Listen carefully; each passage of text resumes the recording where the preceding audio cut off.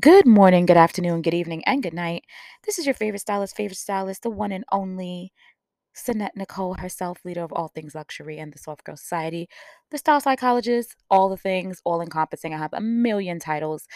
But more importantly, you are tapped in, tuned in, and turned on to the Flyers podcast around Sannette Nicole approved. The podcast that is here every Wednesday morning at 9 a.m. on 92.6 The Spot. I want to wish you guys a wonderful Wednesday morning. I hope you guys are having an amazing week, that everything is going your way and off to a great start. I think the week is like flying by. I think all the weeks are literally flying by. I'm glad in the sense that like things are getting done. Spring has sprung, minus that allergy energy. It's feeling good, and I feel like the more sunshine, the better. The better the mood, the better the judge, the better just my overall days go. So I would say that's the positive, and I'm very much glass half full. If you follow me and the technical experience in my journey, you know that I'm very much always optimistic and operate under the guise of glass half full. So always start with the positive, right? That's the positive. I would say the only downside to like time going by fast is like the feeling of like overwhelm. And I'm speaking for myself. I can't speak for everybody else, but I'm sure as a human, my listeners, my Sannette Nicole Style Squad and Luxury Loves and Soft Girl and Guy Society can probably identify with at some point feeling like time is moving so fast that it's overwhelming and kind of scary and sometimes sad because you kind of want to bask in certain moments, or the kids are getting older and taller so fast and all the things and all the things. Or sometimes it just feels like there's not enough time in a day, there's not enough time in a week or a month to accomplish all of the goals that you set forth for yourself. But for me, I would say something that has been helpful, and you know me, I'm always going to plug you guys in on all the things that improve your life, not just fashion wise, but your overall lifestyle. And something that has helped me as it relates to my life personally that I've done in recent years is to like make note of one's progress, right? Um to be proud of my progress, right? Is to note it, is to remind myself of it. I think that I'm my own worst critic. I don't know about you guys, but I'm definitely my own worst critic. I give everybody else in the world grace. I am still a work in progress as it relates to giving said grace to myself. And I think that, when we hold ourselves to a high standard, we are naturally hard on ourselves, but we need to learn the beauty and the balance of pushing and propelling ourselves forward, but also being proud of the progress that we've already made and that we continue to make each day. Every day that you're blessed to be alive and above ground is a chance to make things better. And so, even if I'm not where I want to be or where I believe I should be at this juncture, it doesn't negate all the things that I've already done, how far I've come, the accomplishments that I have completed, and the tragedies, trials, and tribulations that I've triumphed over throughout the journey. The hurdles that I've climbed is also an accomplishment, and it should be an accomplishment, or at least I would hope that you guys would also see those things in your life that you've overcome as accomplishments too, because accomplishments are not just like things that are on paper, but they are personal experiences that you've gotten through. The only way out is through. I operate under that guise as well as a myriad of other mantras and guises that I have. And so I'm just working, pushing through and persevering as always, but just writing down each week the things that I've accomplished and looking back on those things has enabled me to calm down a little bit as it relates to the amount of pressure that I put on myself to accomplish my goals, be it via, my brand, Sannette Nicole LLC, and, reaching the quarterly goals that I set out for the brand, whether it be as a mom, and my fellow milfs and moms can obviously attest to like the pressure that it is to be full-time 24/7 hands-on mom while actually trying to pour into yourself so that you have the energy to continue to be a mom every single day, right? So like just making sure that I'm doing the best I can to raise the best type of human that I can, the most genuine, compassionate, loving, kind, genuinely happy, healthy, successful young woman. And so if you guys listened to last week's episode, I had my baby Bella Rose on as a guest host once again, and we had a really great dialogue and banter about parenting and the modern traditional parent, which I consider myself to be, and what are the differences between being a modern parent and a traditional parent, and what her thoughts are on, or her lens of my parenting is and why, and all the things that come with raising a young woman, raising a preteen that's almost a teenager, and the ebbs and flows of mother daughter relationships. So I would implore you guys, if you haven't caught, if you didn't catch last week's episode live on the radio, that you can find the replays on Spotify, iHeart, Amazon Music, and there's one more, uh, yeah, iHeart, Amazon, Spotify, Apple Music. So you can find Sannette Nicole approved there under the 92.6 The Spot radio page or the Sannette Nicole approved page. Either or, we appreciate the taps, the listens, and the plays for sure. And if you haven't done so already, make sure you also download the 92.6 The Spot radio app on your devices, and you can listen to it on on the way to work or wherever you travel in the morning. You get to hear my beautiful voice every Wednesday, should you so choose. So do right and choose right. But yeah, so I definitely think that we are our own worst critics. And so that's just my little tidbit for the week, that just reminding myself, in addition to my to-do lists and all of my hyper organizational tools that get me through the week, writing a list of the things that I've accomplished has been very helpful. And looking back from January to now, I've been going full steam ahead, no holds bar, and I'm very proud of myself for continuing to keep the momentum despite any turbulence, temporary turbulence that I may incur, on the way. So um, I'm thankful. I'm thankful. I'm thankful to God for a brand new day. I'm thankful to God to have the opportunity to share with you all of my love of fashion, luxury, life lessons, and for my guests to participate in these healthy, amazing dialogues that we have here. I'm so thankful for the all the amazing feedback that I've gotten, for people who support the brand, follow on socials, continue the conversation in the comments, and post, like, even share. Every single inkling of support is truly appreciated. I just want you guys to know that. Shout out to, New York. Shout out to the West Coast, the South, the Midwest, and the overseas listeners who tapped in, tune in, and turn on loyally to Sannette Nicole Approved. You guys have no idea how appreciative I am, and I'm so excited for what's to come in the elevation of Sannette Nicole Approved podcast, as well as all of the other Sannette Nicole endeavors that you guys support. So I'm really excited to share good news with you in the coming weeks, and to share more bomb guests with you as well. There has been so much going on, though, like as it relates to just like popular culture, in celebrity news. And I thought I would take this particular episode to really cover like some hot topics, as they would call it, and just kind of apply a common thread to said hot topics that I keep seeing on all my socials and outlets or whatever. I keep seeing the same headlines, right? And so I am I don't know if it's the psychology major in me or just the way my mind works, that I can thread together like a common like subject matter and apply it to like a multitude of things at one time. And so there's a few topics, right, that I wanted to like touch on with you guys and see what you guys' thoughts were about it, as it relates to the subject matter of accountability, right? And so accountability is something that I think as adults, at some point in our lives, we will all have to take, or we should take accountability. I think that sometimes, as it relates to people who are in the public eye, it could appear as, right, that they are above accountability, or that because they have a team of PR and different types of people to kind of like help them to finesse their way out of situations, that they don't have to actually take the accountability. Or sometimes, they have such a cult following and so many stands that their behavior is excusable because of their level of fame, right? And so I think that those are the common threads that I've seen throughout the years, and just overall in these current stories that I'm going to share with you guys. And like I said, I definitely want to know what you think. I always ask my group chats, shout out to the group chats, what they think, because I'm in a few, and I definitely want to know what you guys think and want to continue the conversation in social. So the first like headline that I kept seeing for like the past few months or whatever was this this headline about a TV show on Bravo. I don't know if you guys follow, but if you do, then I'm sure you'll have a lot to say. A TV show that was recently aired for a few weeks on Bravo called Queens of R&B with two legendary R&B girl groups of the 90s that were trying to get together to do like a tour, right? And so I guess the premise of the show was following the two groups. The groups are SWV and Escape.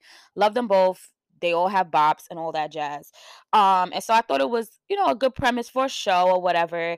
I just think that, things went awry apparently. I had to end up watching the whole thing, all the episodes, to kind of gauge what was happening. So apparently in Escape there are four members, right? You have Candy Burris, who's on Housewives and she has a myriad of other businesses. Tiny, who, obviously if you don't know her from the 90s, you know her from The Family Hustle with Ti. Ti's her husband. They have 7 kids and all that jazz. Tiny and Candy actually wrote No Scrubs and it got a Grammy for that, and a myriad of other things they went on to do after their group disbanded. The other two members of Escape is Latasha and I think Tamika. Latasha and Tamika are sisters, like blood sisters, came out the same mom and dad, right? So I guess the premise of the show was supposed to be about the two groups getting together and like forming this tour and how the process goes. It turned out that in showcasing their families, a myriad of drama ensued, right? Not uncommon from reality TV. So, to make a long story short, basically, Tamika, which is the younger sister, accused Latasha, which is the older sister, and she considers herself the lead singer of the group or whatever, accused her and her husband of stealing $30,000 from Tamika.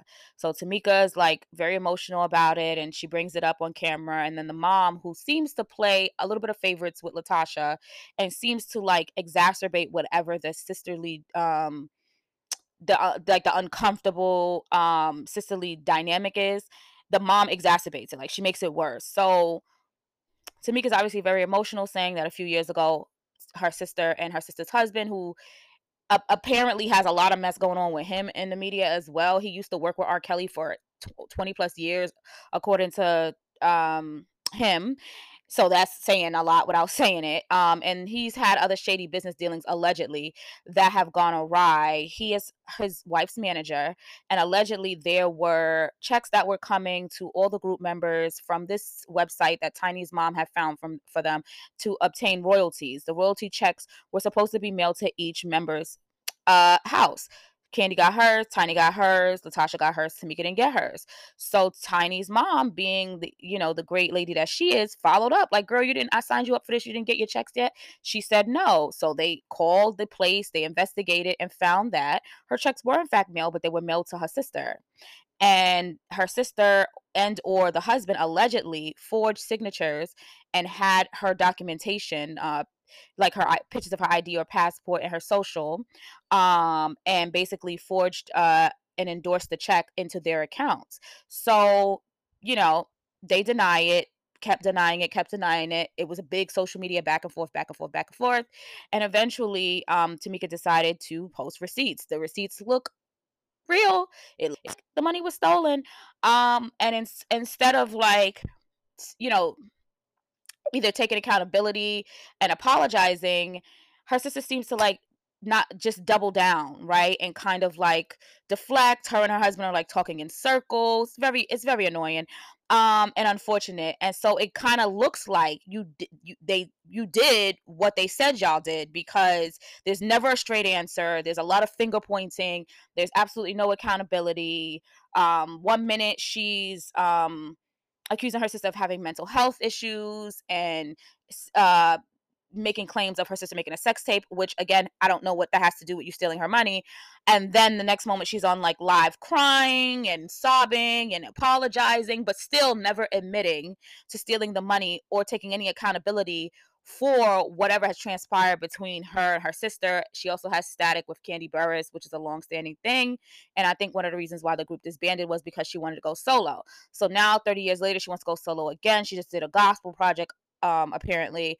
And so then she starts to blame it on people don't want me to sing gospel and all this nonsense. And we're like, girl, did you steal your sister's money or not? And if you did, apologize, take accountability, and give her 30K back straight up. Like, so I say all that to say that, like, do we put public figures, celebrities, new celebrities, OG celebrities, do we put them on a pedestal? Not me personally, but just in general, the general public.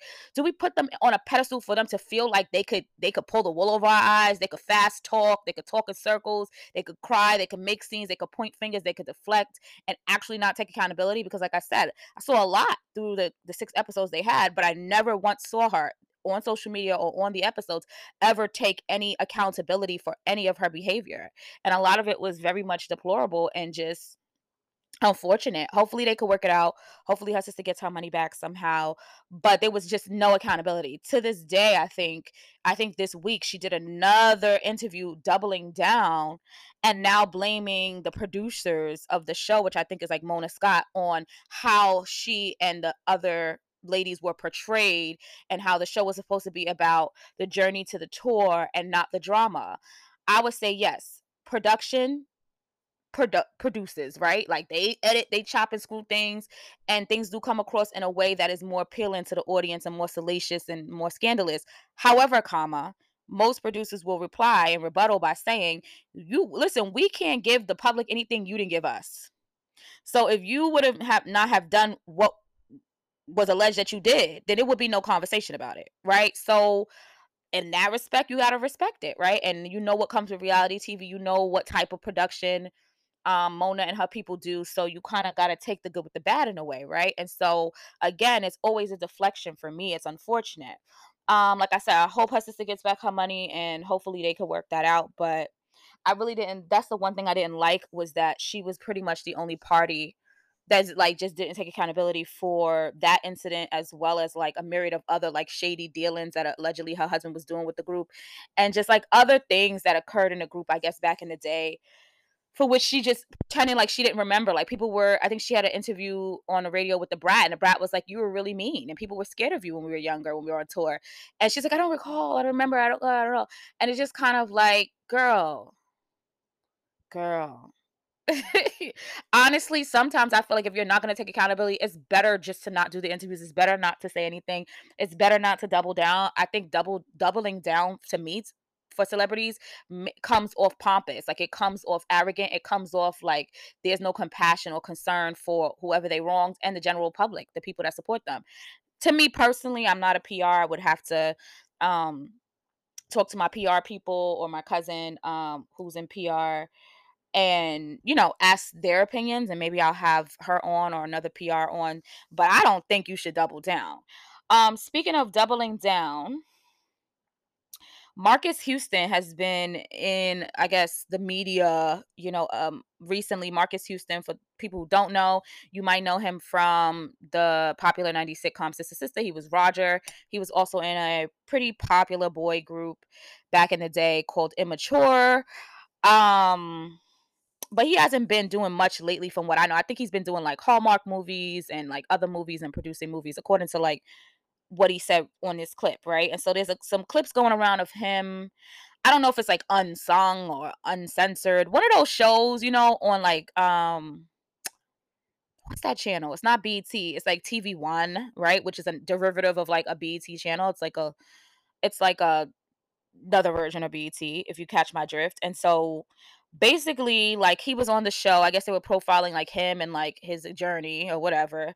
And he basically like addresses the rumors or the his marriage, right? So his marriage, I've heard a little kerfuffle about it here and there, but I really didn't care enough to like be research the story until I kept seeing the clips this past week. And so basically his wife is 22. He married her a few years ago when she was 19. Teen being the operative word here, right? Because I feel like I don't care if you're over 18, as long as you have the word teen attached to your age, it's problematic for me personally, for a man especially of his age, who was 36 when they got married, knocking on 40, a grown man, to have, first of all, have dialogue with you, because for what, he's twice your age, and two, to want to marry you. So yeah, so it's problematic. And so his excuse was essentially that his excuse was essentially that he didn't connect with her or even talk to her until she was of age, which I guess what he would assume he would considered to be 18, and that they had mutual friends prior to that, but they connected over their love of God once she was of age. Now, what mutual friends would you have with a 17-year-old? Right? Because you said you met her before she was of age. What mutual friends as a 36-year-old man would you have with a 17-year-old? And a 36-year-old man who has teenage friends is indicative of a myriad of problems, right? One being that your mindset is so youthful and so immature, no pun intended for his group name, that you would find commonalities with children, right? And you are twice their age. Number two, it gives creep, it gives predator, it gives pedophilia, it gives grooming. That's what the story says to me. Again, not calling names, but that's what it's giving. That's the energy that it's giving. Any 36-year-old man who's hanging around teenagers, to me, has a mental health, cognitive, serious deficit that needs to be addressed, and or a issue, a predator, pedophilia, grooming agenda to be involved with said children. There's no reason. There's no reason. You're twice her age. So I'm not sure what mutual friends they could have had. Love of God, cool. If you are truly a man of God, I don't think that you would want your daughter to be dating a man who is almost 40 as a teenager. Number three, what type of life experience has she had for you guys to have anything in common? So that brings me to my next point, right? So then people are obviously going crazy on social media, like, yo, you're a predator, you groomed her, this is gross. What could you have in common with a teenager? You married her at 19, there's no excuse. It's weird. It's giving weird vibes. I'm not sure like what kind of maturity level, and she could be the most mature 19-year-old on the planet. It's still, to me personally, it would be unacceptable for me. Um it's a no all around. So he then recently makes another statement again with the doubling down. No accountability, nothing, right? If you don't feel that you need to be accountable or you have to explain yourself to the public, then don't. That's your right. But it's the doubling down and continue to talk in circles and make yourself look even worse, which baffles me, because I would just be quiet. I would shut up, right? So then he makes another comment basically saying, and now using older women's ages to weaponize that against them, to give reasoning, right? And make an excuse for the reason why he wouldn't date someone his own age. And he's like, well, someone 41, which I assume is what he is now, a woman 41 comes with too much baggage. They have children, they're hyper independent. You know, I come from an age where like women feel like they don't need a man. And so I just don't think that we would have anything in common, right? And so I'm just like, everyone comes with baggage. Women, men, whatever. Grown people come with baggage because they come with responsibilities, they come with life experiences, they come with past relationship, right? Experiences. They come with a myriad of things, as do you, sir. You have baggage too because you're the same age. So far be it from you to use a woman's life experiences against her. I think that when people, again, point the finger without taking accountability for their weirdo behavior, it's more so indicative of someone who is inadequate. And instead of acknowledging their inadequacies and working on that, they then weaponize someone's experiences or things that are beyond their control, like being a single mom and all those things, against them to rationalize inappropriate behavior, or to rationalize something that they have convictions about that they feel is just right. If that's right for you and you got away with it and you're able to live your life, God bless and Godspeed, because only God could really judge you. But let's not act like a thing is not a thing. And please don't piss on somebody and tell them it's raining. Like, please stop acting like it's normal to be friends with a teenager at 36, because it's never going to be normal. So there's that. You know what I'm saying? So I really did resent him saying that like older women are too independent and I wouldn't be able to like gel with them. You can just say I don't really like women my age, but I, you know, waited till my wife was of age to marry her, and leave it at that. Instead of using again women who are over 41 making assumptions that they all have kids and they all have baggage being the operative word, because the way in which he formulated the sentences made it seem like baggage, would be a negative thing. Most people who use the word baggage when talking about relationships do obviously mean it in a negative or derogatory way. That's the way I read it. Like I said, this is my lens and my lens only. Everybody could like look on the Shade Room and all these other like little places that these like media outlets to decide their thoughts on his particular commentary on it. um and so he basically says that dating a 41-year-old woman could have been disastrous. I would uh, you know um I would gather that grooming a young woman of 19 years of age to be your wife who has no life experiences and robbing her of the chance to date and to go to college and to do all the things that young teenagers do would be more disastrous than rationalize it by using the veil of God, and the excuses that 41-year-old women who are actually your age have too much baggage and are too independent for you. So that would be my rebuttal personally if I were having any dialogue with this man. But yeah, like I said, God bless and Godspeed, because God's gonna judge at the end of the day. um and so, yeah, the whole conversation about them being independent. Oh, I don't need a man to do this or that for me. I think that, like, again, you can be hyper independent. Two things can be true at the same time. I'm hyper independent. One of the most independent women you ever want to meet. However, when I am in the right relationship where I feel safe and I feel that my man has leadership quality and that he is capable of making me feel in the way that I deserve as a woman, then I have no problem with him playing the leadership role and doing his job as a man to protect and provide.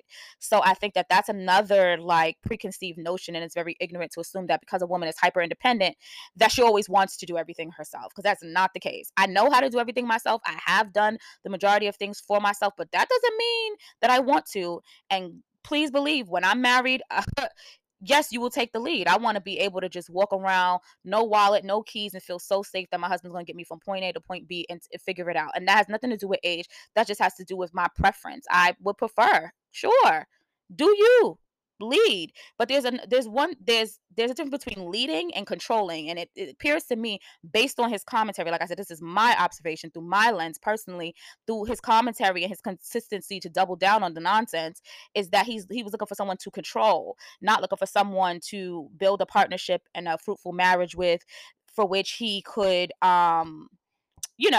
share his love of God and all that zhuzh and be the man and be the leader, because nobody really has a problem with that. And I'm sure the majority of women that he's speaking about that have this alleged baggage will love to unload said baggage and let a real man lead if he was that, right?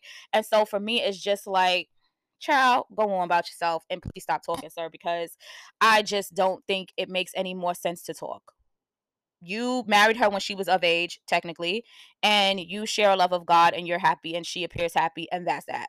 Leave it at that. You know what I mean? Our opinions really don't matter, but the fact that you keep doubling down makes people want to continue to comment. So you can't, one, you're a public figure, so you're, prone to scrutiny, be it fair or unfair. And two, you keep using, again, deflective commentary and jargon to prove a point that will never be proved, because nothing about it is still appropriate.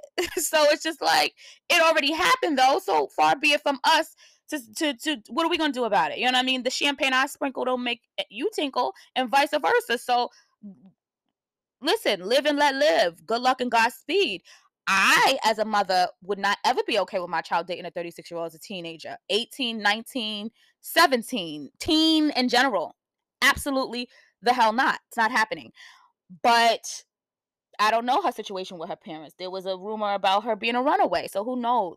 That might have played into, allegedly. Again, if all commentary is alleged, because we don't know. And I make that disclaimer here. All commentary is alleged and based on, what is being said in the media and not actual, it may not be actual facts. That's the Sannette Nicole LLC disclaimer. But yeah, like, child, please. Like,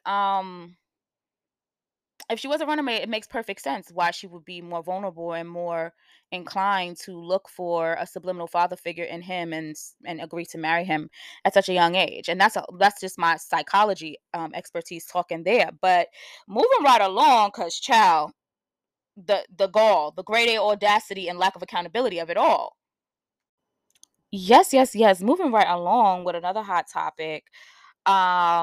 Jonathan Major is being dropped from his PR and his management, and all of his pretty much the majority of his team has dropped him. Jonathan Majors, for those of you who don't know, is a African American actor. He was just in Creed with my man Michael B. Jordan. And a myriad of other, I think, like action films, if I'm not mistaken, and other things. And his star was really rising, and he's on all these magazine covers and doing all these interviews, and he's like the one to watch right now, right? And so unfortunately, right after coming off the heels of the success of Creed and all these interviews, and I think he did an Essence cover where he got like drawers on and roses on him, and all the girls was doing the most on Twitter about it. My sister actually loves him. And muscular guy, I guess, people would say he has a nice body, and all that zhuzh and zhuzh and zhuzh, just coming along, has new movies coming and all the things, and then he gets hit, boom, I think a week or two ago, with a domestic violence charge from his girlfriend. Not that it makes a difference, but his girlfriend is of the Caucasian persuasion, which is a whole other topic that we can get to into on another day. But there is another hot topic that addresses that as well, about black celebrities, male is in particular, marrying and dating white women. But yeah, so his girlfriend accused him of domestic violence.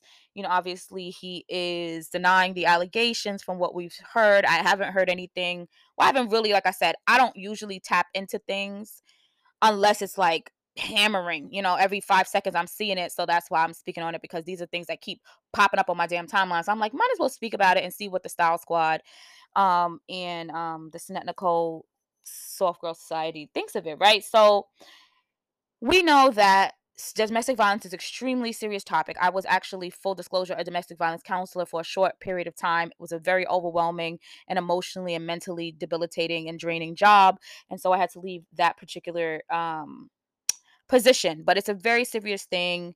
I take it very seriously. No matter what color you are, you do not deserve to be abused. And there's myriad of types of abuse: physical, emotional, financial, psychological, all the things, right? I believe this was a physical domestic violence dispute. I believe that his people initially were saying that it didn't happen, and that the party texted him, and they were like trying to prove that like her texts were indicative of her basically alluding to that he didn't do anything to her, right? I don't know, I didn't look at the text, so I don't really want to speak too much on that. But I will say that I hope that he didn't do it. I don't think anyone deserves to be abused on any level, and if you feel that you can't control yourself physically or what have you, then you need to leave the situation before harming anyone, and putting yourself in a position to, for what's happening now, which is like he's being dropped. Everyone, whether you are guilty or not, people kind of make that decision beforehand in the general public, and some people stick it out with you as it relates to your team, and others back away. And maybe there's more information than what we know, and maybe it looks worse to them than what we're seeing in the media or whatever. And so they just decided to drop him recently. That's the story that I saw this week. And that's unfortunate, especially if he didn't do it. That's unfortunate. But if he did do it, these are the consequences, among jail time, possibly, right, that come with domestic violence. Is a really serious thing. So you just have to be very, um, you just have to keep your hands to yourself and try your best not to get into situations that would lead you into, someone possibly, if it's not true, right? Because we know it's all alleged right now. Um, just be careful and keep your circle tight so that you don't get to situations where people can say things about you that are untrue. So we don't know if it's true or not. In this particular situation, I don't know if there's accountability to be had, but my question would be, just like I said, because I keep seeing this headline, do you think that he should take accountability for any kind of kerfuffle that might have happened? Do you think that he should make a statement?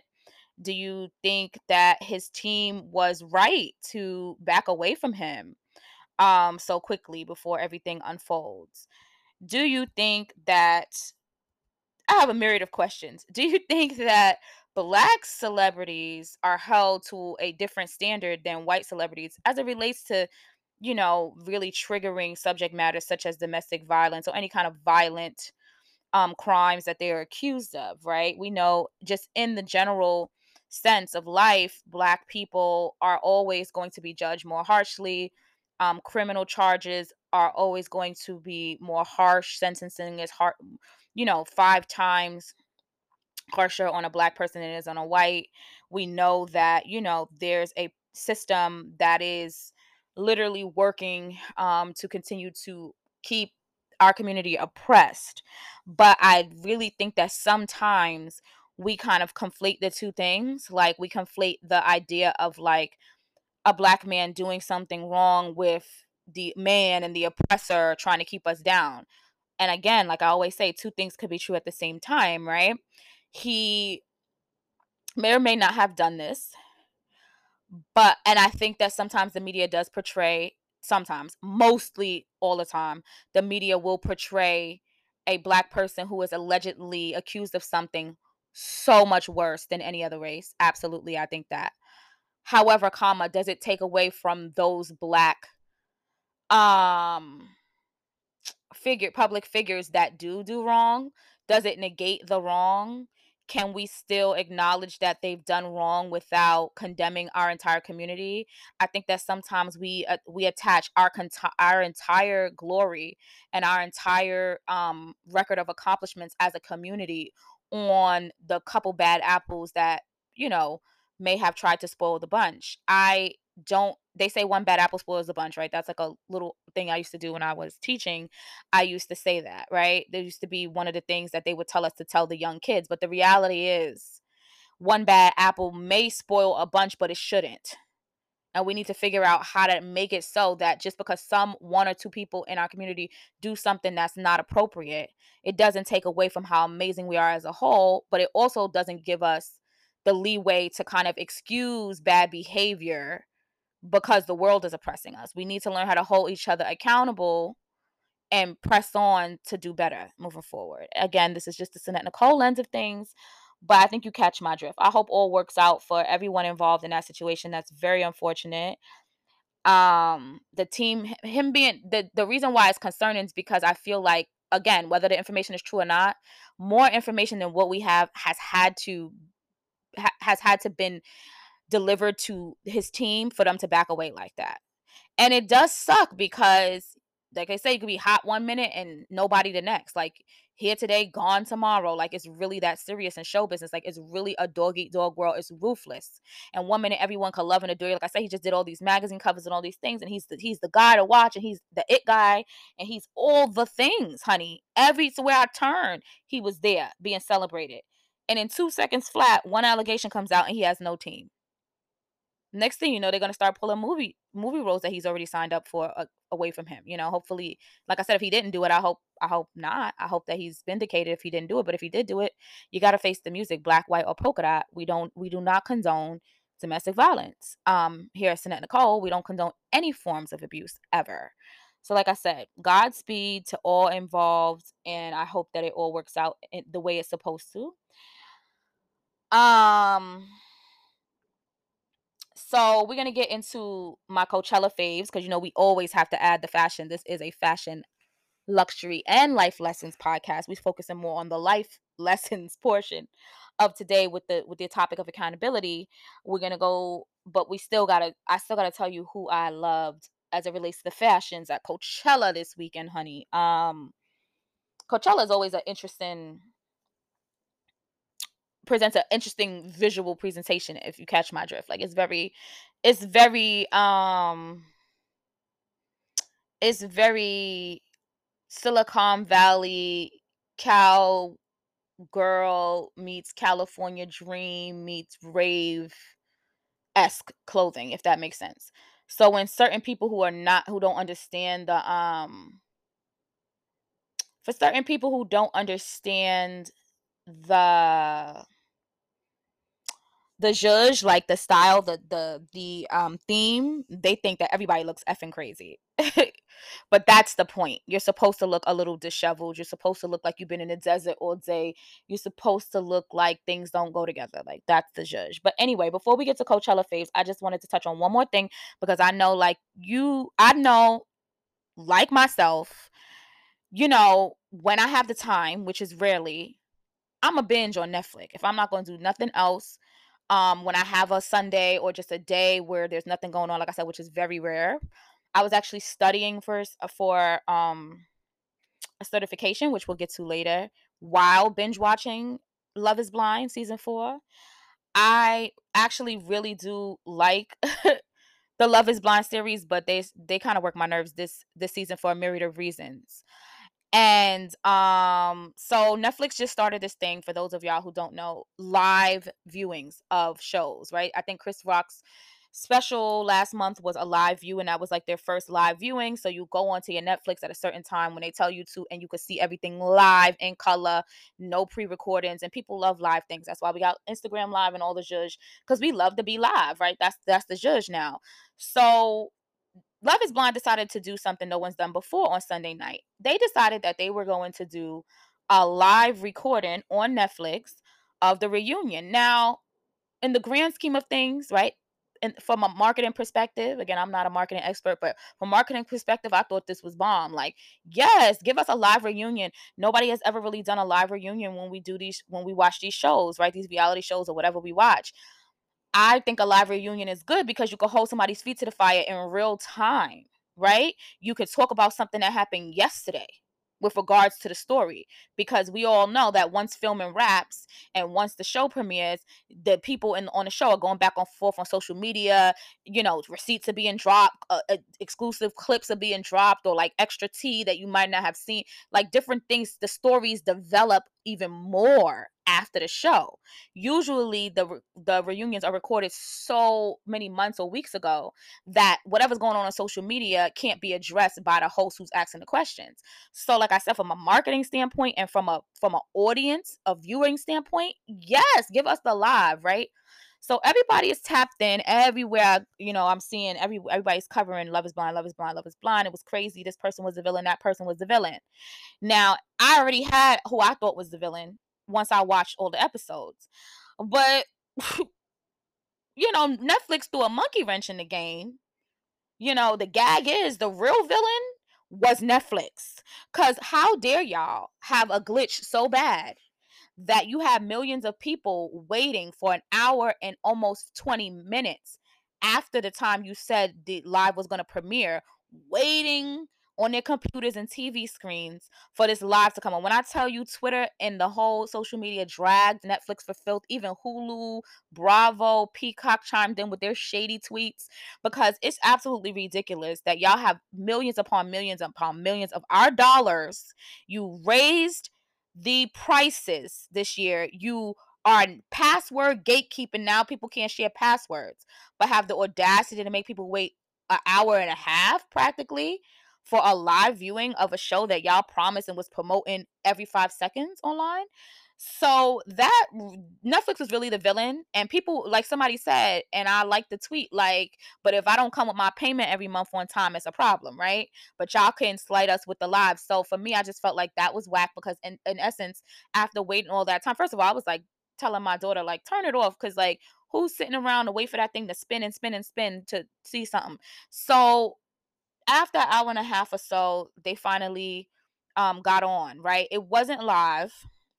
I guess the hour and a half was just taping it, and then they posted it right on Netflix as soon. So I guess it was same day delivery, but it wasn't what we ordered. Anyway, so for all of that wait and for all of the inconvenience, I feel like everybody should get a month free of Netflix, straight up and down. That's how I feel. Netflix, y'all should give us a month free. Number two, the reunion in itself was not spicy. It was mid. They had a live audience this time. I don't know if they had before, because I don't remember. But like, it was mid. I feel like everybody, Nick Lachey and his wife Vanessa, who are hosts of the show and I guess producers of the show, are the ones hosting a reunion. I don't think they should anymore. No shade, but I don't think they should, because I don't think that they bring what a host should, which is an unbiased lens. You could clearly tell who Vanessa cared for and who she didn't like, and who she believed and who she didn't believe. Nick basically said nothing, let her run the show, cool, whatever. But she wasn't asking the questions we all wanted to know. She did address a lot of the social media stuff that recently happened this week, things that were dropped. She again didn't hold the necessary parties' feet to the fire as she should have, and she didn't ask the questions we all wanted to know. So I thought it was mid, considering that they put us through that kerfuffle in that hour and some change glitch. I will say this as it relates to the topic of accountability today. I feel like, again, when certain people on the show were asked, like Kwame, Kwame is a African man who clearly has a preference for white women. Cool, that's his preference. But instead of just saying that, he made a big kerfuffle when trying to explain why. In the first 5 minutes of his introduction to the show, he said that he was going to go by his other name, his American name, Alex, as opposed to Kwame, because he didn't want to be boxed in, right? And he kept making commentary that was indicative of someone who has some subliminal self-hate issues they need to work through, and I hate that for us. I hate a person who has internal racism issues and doesn't, and in general, but one who doesn't realize it and tries to like over explain without just addressing and taking accountability for that there's an issue that they need to work through. I hate self-hatred. Ooh, I hate it. It's so sad, and just really frustrating to watch. And so he kind of puts a lot of the fault on like him being black and not being socially accepted previously, not being able to take his prom date to prom because he was black. And instead of blaming racism, right? And racist people for their deplorable behavior, he's kind of blaming himself for being black as the issue when he's speaking. Again, subliminal self-hate, because I don't think he realizes that he's doing it. But he also has this thing where he's a fast talker. He pull the wool over your eyes if you allow him, because he does this political PR talking. But to me, again, the doubling down, the over talking does more of a disservice, and it comes all across as inauthentic and annoying. It doesn't come across as we're buying what you're selling, because we're not. We weren't buying it during the season, and we certainly weren't buying it during the reunion. I could appreciate, again, because I'm an optimist, that he did apologize to his wife. Now, long story short, the girl Chelsea that he ended up choosing, they chose each other, because you have to choose each other. You meet for a few days behind a wall. You propose, the guy proposes if he feels a connection with the girl either accepts or not. If she accepts, they come out of the pods that they're in. They reveal themselves to each other. They go to Mexico for a few days. They meet the other couples. They live together for a week. They plan a wedding for another 2 weeks, and then they get to the altar and they decide, is love truly blind? Will they be together or not? Boom. Everybody thought, I think the general consensus on social media, just like I thought, that he was going to say no and he wanted a way out. Every single scene that was shot with them, she gave delusion. She gave a hint of, or a lot of sprinkles of desperation, of being in love with the idea of being in love and being married and no longer being lonely, because she kept expressing that and not really focusing on the person, the connection, and what he was telling her. He didn't want to move to her city. He didn't really want to have kids right away like she did. It just didn't seem that he was interested. It seemed that she was kind of like forceful and like kind of forcing the idea down his throat. And again, he blamed that on editing, that he really does love her, that he's this past year since the show's been filmed, that he's been so happy to be with her, and all the things and all the things. And that may very well be true, that we didn't see everything because editing is a thing. But again, deflecting and pointing the finger at editing does not negate what we did see, because there's things we didn't see, but all the things we did see were indicative you was just not that into her, straight up. I was surprised that he said yes, because he seemed like he was looking for a way out. And it also is not seemed, but it was evident that he liked this other girl, Micah, who ended up picking this guy Paul, and they didn't end up getting married. But every time Micah was in a room, once they were all revealed to each other, he lit up like a freaking Christmas tree. So for me, for the person you chose to marry, um there was no spark whatsoever in any scene with her. He barely gave her eye contact. So it just seemed like he was so uncomfortable. So for him to say he was uncomfortable on camera is weird too, because according to the receipts on social media, he was on a couple of other shows, and again, he didn't seem uncomfortable with the girl that he really seemed to be into, that essentially broke up with him. So I just think that yes, he should have apologized to his wife, because they're still married, but it still gave PR, political explanation, and it kind of still felt inauthentic, like I'm not buying it. Like I said, they may very well be in love, and Godspeed and God bless. If you like it, I love it. Everybody deserves to be happy with whomever they choose. So if they're truly happy, I hope it works out for him. I hope it works out for her. I just want better for women, black, white, polka dot, as it relates to the desperation and the delusion and the idea of just wanting to be with someone instead of focusing on what looks good on paper instead of focusing on what looks good on you, which is something I've said in previous episodes. And just the idea of just having someone instead of being alone for a little while and actually finding the person that's truly worthy of you and treat you the way you deserve. And I just think that she didn't, it was just sad to watch, but they seem to be happy now. So good luck to them. Again, I would love for him to like really probably get a therapist and explore like his commentary as it relates to who he is. He claims he loves his name, he's proud of his heritage and all that jazz. But everything that they showed on the camera was indicative of subliminal self-hate, and it's but so much editing people could do. They could only edit what you give them. So again, I'm really not buying what he's selling, but wish them the best. Now, another couple, Brett and Tiffany, were a black couple that got married. Their organic chemistry, it seemed seamless, it seemed real, it was authentic. Love them, rooting for them. Favorite couple. I think that everybody who watched the show would say they're the favorite couple. They were the best couple. They didn't get a lot of airtime because they were unproblematic, which is sad. We don't show real love or showcase black love nearly as much as we need to. Two beautiful, successful black people flourishing, found love behind a wall, and are very much still happily married. Tiffany ate down to the ground with that white dress on the reunion. Habu looked cute too. He is a sneaker designer, I think, for Nike, so he wore sneakers with his suit, but it was still cool. Everybody else was lackluster on the look, so there was really nothing to write home about. A lot of them tried to match, which was cute. Zach and Bliss, an interesting story, both very quirky. Bliss and her family are great. I really like her energy.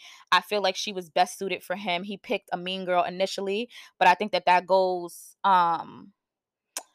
and then he realized that the mean girl wasn't for him and that Bliss was really the one for him because they had more in common. But I think that based on Bliss's interests and personality traits and how hyper intelligent she was and how they had like similar like dorky quote unquote nerdy interests, he knew that he was more aligned with her behind that wall.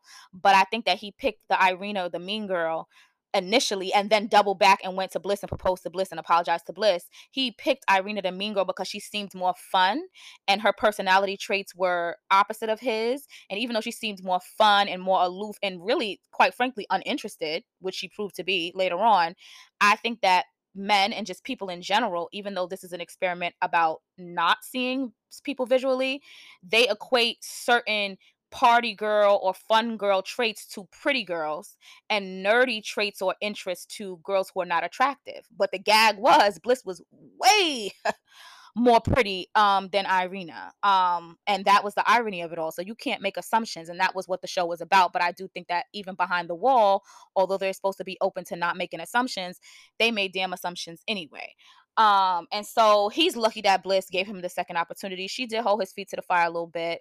And as she should before giving him the opportunity, but they essentially found each other. They seem to be very happy. So hope they make it too. The other couples didn't get married. Marshall and Jackie. Ciao. Gotta cover it super, super quick. So Marshall and Jackie were another black couple. Jackie is one of those girls that is so used to toxicity, and she said she's never really been loved properly, that when she found the nice guy like Marshall, he was off-putting to her, and she kind of like, kept weaponizing his niceness against him and saying he needs to be more aggressive, he needs to like, man up, boss up, boss up. And I think that what she equated love to be was to be aggression, was to be toxicity, and she's the type of person that only functions in dysfunction, and she wants to stay comfortable in the dysfunction, even though when she's speaking, she's acting as if she wants something different. She wants to be treated properly.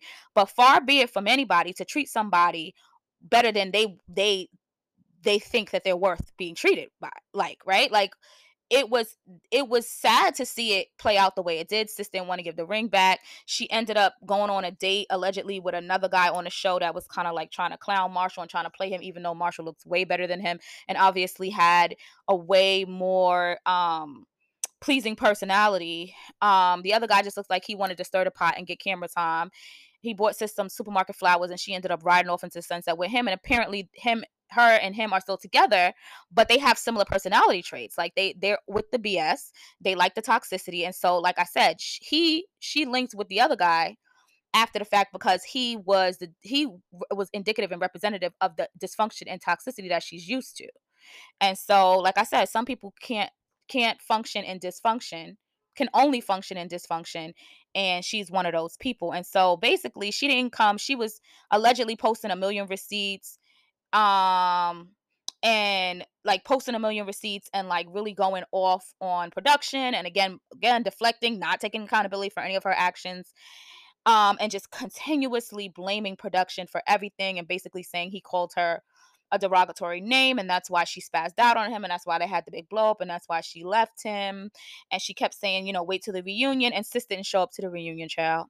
So my whole point was, all of that, first of all, I guess NDAs don't exist anymore. All of that was for nothing, because her and the new guy she was with definitely sat there and did a pre-recorded 3-minute interview with Vanessa Lachey, and they just like premiered it during the reunion. But like Marshall said, he was slighted because he was slighted with her not showing up to the dress fitting and just not even going to the altar to just say, no, I don't want to be married. But he was also slighted in the reunion because everyone else came, even the villains came, for their feet to be held to the fire to face the music. But she got preferential treatment and got to state her piece without having any rebuttals. But again, people who don't think there's anything wrong with them will always find a way to not only deflect, avoid accountability, but also not have to face their ish in public. She's literally the quintessential example of a person who knows only how to function in dysfunction. She definitely created problems where there were none. And not to say that Marshall was perfect, but she definitely was a self-sabotager. And she normalizes her toxicity as a replacement. You know what I'm saying? And so I just think that she shouldn't have got preferential treatment. They should have told her, if you're not gonna come to face the music and do what requiring of all cast members, then you need not come. Because to sit there and say your little piece, um, without having to deal with whatever he was going to say, was wax sauce. And I feel like he definitely deserved better, but he handled it in a classy way. And yeah, Love is Blind, it was just, child, the season was interesting, and but I feel like we could have done without that if that's how the reunion was gonna be, child. Y'all could have just pre-recorded it because it was a waste of time. So really quick, Coachella, Coachella, Coachella. My favorite people that I saw in the photos and the footage for Coachella were Teyana Taylor. Teyana Taylor does not ever disappoint, and I think that the Coachella look is definitely like her normal look. I think that it fits her perfectly, like the crop tops and the distressed cargo pants with the big booties and the short haircut popping perfect. Her stomach is flawless. We love her, and she's a Harlem girl, so shout out to Tiana Taylor. We love her, and I heard her movie was really good, and I'm going to check it out this week. So Weedy, she always gives the looks, honey. I don't care what nobody says about Sweetie. She gives a look. She makes a statement, whether you like it or not. You're going to remember usually what she wore visually. She gives a look and she commits to it. I love it. I think I saw 2 or 3 Coachella looks, and I love them all. It definitely is indicative of her personality. It gave fun girl gumdrops, lollipops with a little bit of rodeo realness. She had on this one ensemble that was all leather, like a 2-piece rodeo thing, like and it was like a dip in the back, like low rise, super super bomb. She always got the nails on fleek, so we love her. Get yourself a pair of Sannette Nicole luxury press-on nails at jallure.com if you haven't done so already. The link is in my bio on all my socials, and I post it every day on my stories. We have a new design called Passenger Princess, which is a hot pink with a diamond embellishment on the middle finger that you guys will love. Shout out to all my passenger princesses, because I'm one. I am gonna actually drive this year, but not for long, because I plan on getting married again and becoming a passenger princess once again. It's just who I am. Don't judge me. Ryan Destiny looked really cute. It was very simplistic, a little hat, a little fishnet wraparound skirt, very very cute. She always understands the assignment. For the men, because I often say I need to cover more men. Love, love, love YG, and we loved Lotto Honey Bun. But that is it for me. Let me know what you thought about the hot topics of today, about accountability. I love y'all for free, for real, in the long way. Be sure to keep your standards just as high as these egg prices, honey. Be sure to log on to SannetteNicole.com for all Sannette Nicole experiences. When you know your worth, you don't give discounts. Get my Know Your Worth mantra tee on SannetteNicole.com. And as always, I will catch you all next time.